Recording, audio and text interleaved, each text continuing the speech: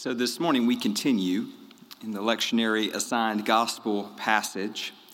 If you weren't here last week, I do encourage you to go back and listen to that sermon because it unpacks the first several verses, really the first of two acts that are really important to understand the movement of Luke chapter 4.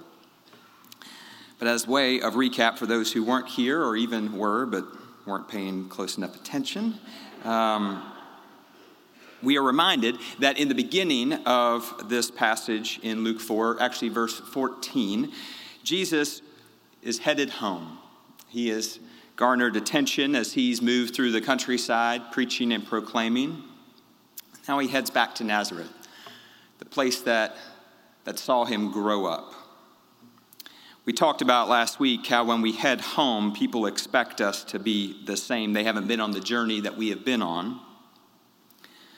It struck me that Jesus, in the synagogue that day, he claimed his power in a new way.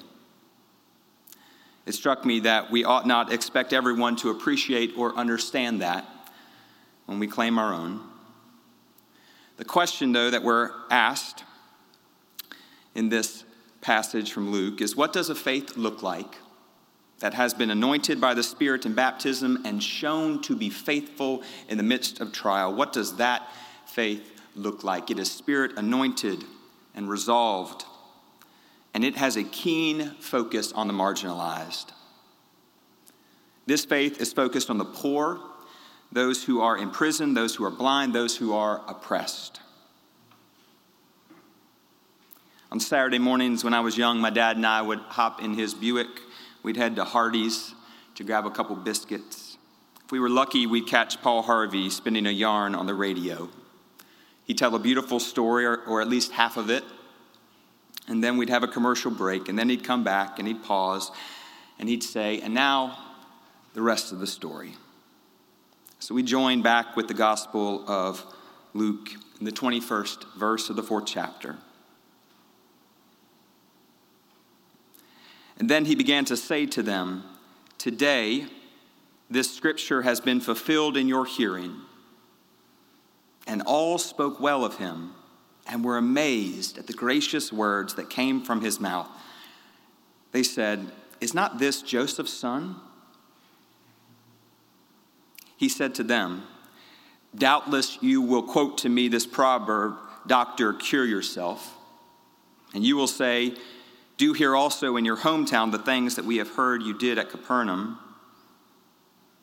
And he said, truly I tell you, no prophet is accepted in the prophet's hometown. But the truth is, there were many widows in Israel at the time of Elijah, when the heaven was shut up 3 years and 6 months, and there was a severe famine over all the land. Yet Elijah was sent to none of them, except to the widow at Zarephath in Sidon. There were also many lepers in Israel in the time of the prophet Elisha, and none of them were cleansed except Naaman, the Syrian. When they heard this, all in the synagogue were filled with rage. They got up, drove him out of the town, and led him to the brow of the hill on which their town was built, so that they might hurl him off the cliff. But he passed through the midst of them and went on his way. The grass withers and the flower fades, but the word of our Lord endures forever. Amen.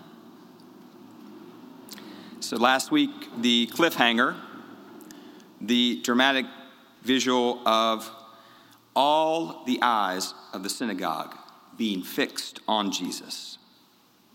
Y'all probably don't do this, but I do it often. Sometimes I replay a conversation or an interaction in my mind, and I think to myself, gosh, if you would have just left it there, if you would have just stopped talking, it would have been just fine. But you just had to get one more word in. There's a chance that if Jesus would have just left it there, with all eyes fixed on him, he would have been okay. People would have spoken about the commotion at the synagogue for sure. They would have gossiped a little bit about Jesus, how he had changed so much from the boy that they knew. But in all likelihood, he wouldn't have ended up on the edge of a cliff outside his hometown with a whole mob of people ready to throw him off. But that's how it goes with a prophet. They can't keep their mouth shut. He said to them, "Doubtless you will quote to me this proverb, 'Doctor, cure yourself.' And you will say, 'Do here also in your hometown the things that we have heard you did at Capernaum.' And Jesus said, 'Truly I tell you, no prophet is accepted in the prophet's hometown. Doctor, cure yourself.'" These words in Luke 4, foreshadowing some words that we would read later in another gospel. As Jesus hangs on the cross, those who passed by derided him, shaking their heads and saying, "You who would destroy the temple and build it in 3 days, save yourself. Cure yourself. If you are the Son of God, come down from the cross." The people who just a few verses earlier had been amazed by Jesus would soon deride and forsake. But what is it that brought them such quick anger? The truth is this: there were many widows in Israel in the time of Elijah, when the heaven was shut up for 3 years and 6 months, and there was a severe famine in all the land. Yet Elijah was sent to none of them except to the widow of Zarephath in Sidon. The truth is also this: there were also many lepers in Israel in the time of the prophet Elisha, and none of them was cleansed except Naaman the Syrian. To interpret these words of Jesus a little bit, the widow of Zarephath is a Gentile from Sidon. Naaman, a Gentile from Syria. And yet God came to them. People outside the prescribed group. God came and provided through them. God came and healed. The people that knew Jesus better than probably anyone else, were imprisoned by their own belief about who was in and who was out. They wanted a prophet, but they didn't want the message of the prophet. Soren Kierkegaard famously shares that the matter is quite simple. The Bible is very easy to understand, but we Christians are a bunch of scheming swindlers. We pretend to be unable to understand it because we know very well that the minute we understand it, we are obligated to act accordingly. The people wanted a prophet until they didn't. Until the prophet was to come to them and tell them that indeed this God of all creation is at work in places they would scarcely imagine. Here's the beautiful part. The good news of the gospel does not stop being the good news because we are uncomfortable with it. When the people of God heard this, all in the synagogue were filled with rage. They got up and they drove him out of town and led him to the brow of the hill on which their town was built, so that they might hurl him off of it. When the assumptions of inclusion are challenged, one ought to expect resistance. Jesus certainly did. But Jesus passed through the midst of them and went on his way. It turns out, beloved, that the good news cannot be held back, even when threatened by violence. So what are we to do with the rest of this story? This hometown boy returning, sharing a message that is not well received. A message of inclusion that is radical in its nature. How is the church, particularly a church that imagines itself inclusive, supposed to hear this story? How are we, the people that God has seen fit to call to Idlewild Presbyterian Church in 2022, to hear this, the rest of the story? How is it that we hear this story when we have worked for justice for so many already? Opened doors, discerned difficult paths, and walked in them. How are we to hear of this rage and this violence? Perhaps it's more simple than we might imagine, or than Kierkegaard might challenge us to see. Perhaps it's as simple as sitting in this place and asking a simple question: who's not here? Who's not here? In the pews or online, who's not here? The doors are open, the lights are on. Who's not here?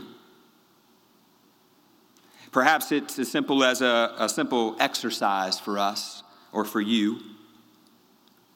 Some 245 of y'all, if I counted correctly. Perhaps it's as simple as you imagining who's not here. For you, who comes to mind? That's not in a pew beside you this day. We ask this question because it is the challenge of the prophet. Who do we not want to be included in this place? Who, if they were included, might even well within us anger and rage? We ask the question because it's critical. We are a people that desire a prophet's message, and then we have to listen to it. The good news of the gospel is that it is not held back by our limited view of it. Not threat of violence, not discomfort. The gospel and the good news moves forward whether we might see it or not. So instead of rising from our pews and pushing a Savior to the edge of a cliff, we sit with it. Who is it that if they were here and present in this place, your heart would resist their presence? You might even be angry that they are here. If you're not feeling a bit uncomfortable, then you are not challenging yourself enough. Jesus returns to his hometown, a changed man, spirit anointed, faith challenged and resolved. And he tells the gathered people that indeed this message of good news is for the poor and the imprisoned. It is for the outcast. It is for the widow. It is for the leper. It is for all those that we might imagine it is not for. It is for them, and it is for us, and it is for all of creation. That's the good news of the gospel that Jesus introduces in a synagogue where he spent many a holy day. It's the good news that we are called to live into in this time and in this place. So may we rely not on our version of that good news, but on the prophetic witness of the one who took on flesh. In the name of the Father, and the Son, and the Holy Spirit, one God, Mother of us all. Amen.